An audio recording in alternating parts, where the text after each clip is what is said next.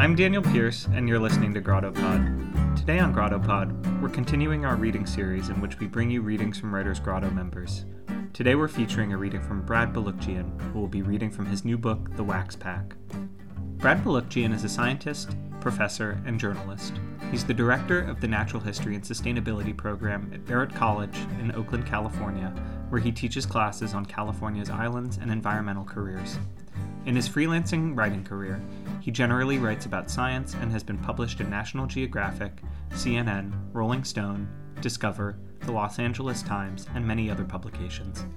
The Wax Pack is his first book, out now from the University of Nebraska Press. Now, here's Brad Balukjian.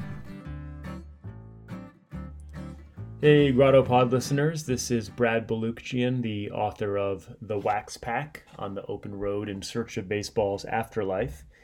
And I'm here today to read an excerpt from the book. So just some background. The book is narrative nonfiction. It's a blend of memoir and sports and travel. And it is, on the surface, the story of my 11,341-mile road trip back in 2015 to track down all the players in a pack of 1986 baseball cards that had never been opened. And it sort of started with the premise of what happened to these guys. And as you'll see on the road, I end up with a lot more topics than I anticipated. Some much deeper issues about the relationships between fathers and sons, about impermanence, about how much we actually have in common with Major League Baseball players.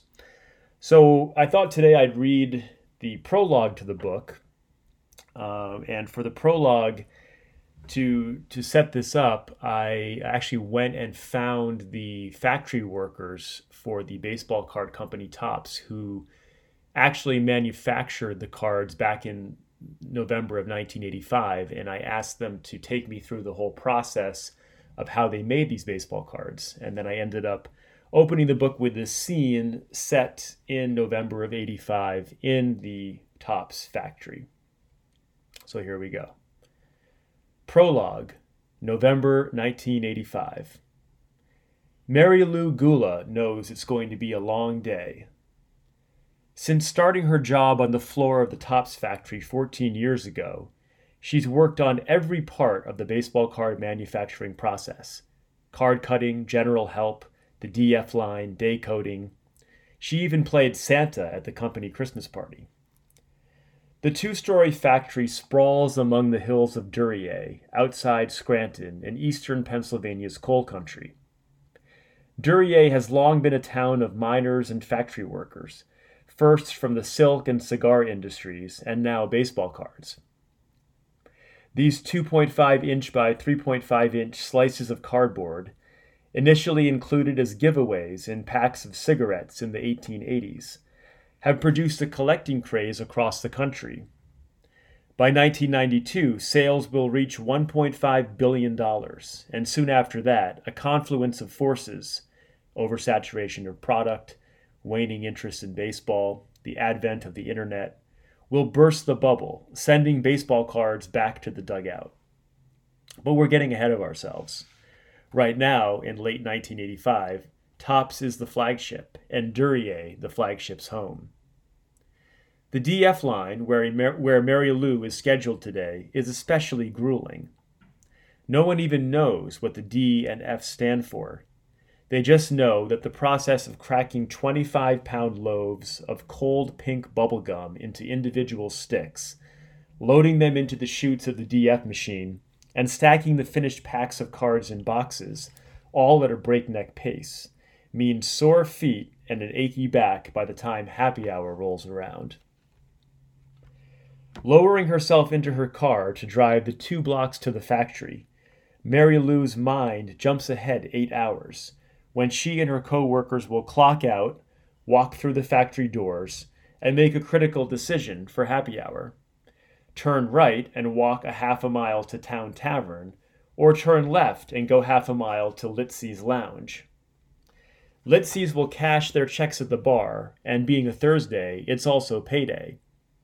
While Mary Lou has the masochistic habit of working doubles, can't argue with the pay, Today she has first shift, the prime shift, and will be off by 3:30 p.m. Arriving a few minutes early, Mary Lou pushes open the double doors of the factory. The scent of sugar immediately assaults her nostrils, sending a pang through her jaw. In another part of the building, known as Hell's Kitchen, latex, wax, rosin, calcium, and sugar are all mixed together in giant cauldrons to make 1-ton batches of the famous bubblegum. She waves to the security guard and walks down the long hallway of administrative offices, a tunnel of calm before emerging into the chaos of the open factory floor. A small but sturdy woman, she steels herself for the grind of the next 8 hours. Yet a smile creeps across her face. This is, literally, her family. 12 of her relatives work here. It's tough work, yeah, but it's a collective struggle. When she was pregnant with each of her now teenage kids, she worked right up until the day they were born. Just like the players on the cards she manufactures, Mary Lou wears a uniform, except hers is stained with sugar instead of grass. Snapping the buttons on her knee-length white smock, the red italicized lettering of the Topps logo emblazoned in front, she thinks about hitting her target of 170 packs per minute, near the maximum capacity of a DF machine. She pulls on her red Topps baseball hat and walks from the locker room onto the cavernous factory floor, where she finds her posts and greets Mona, her partner for the day. 6 weeks from now, these cards will sit under millions of Christmas trees, 15 players per pack wrapped in red, white, and blue wax paper, a slice of Americana and source of instant delight to the kids who will tear them open, hoping for a hometown player or superstar. Mona stands at one end of the DF machine, one of 20 on the factory floor, and switches it on. It hums to life. "Is it 3:30 yet?" she asks as Mary Lou positions herself at the other end, ready to load. "We're hitting 170 packs today," Mary Lou replies, glancing at the meter that measures their productivity. She grabs a small pile of cards, feeding them into the machine's A chute, and in a blur of muscle memory and coordination loads a stick of gum in the B chute almost simultaneously. The machine combines all the elements of the pack, cards, sticks of gum, and special inserts, into a little stack and then pushes it onto an elevator, where a machine folds a sheet of wax paper around it. A heater melts the wax to seal the pack, which then slides along the conveyor to Mona, who places it in a box to be packed for shipment to the world.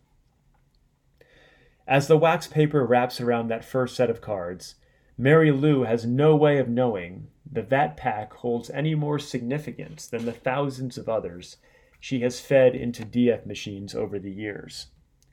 She has no idea that rather than being unwrapped under a Christmas tree 6 weeks from now, it will remain sealed in storage, a forgotten time capsule waiting to be excavated. She has no idea that almost 30 years later, a sports archaeologist with a penchant for underdogs will come along and discover that time capsule, open it up, and then set off on a daring adventure to track down every player inside.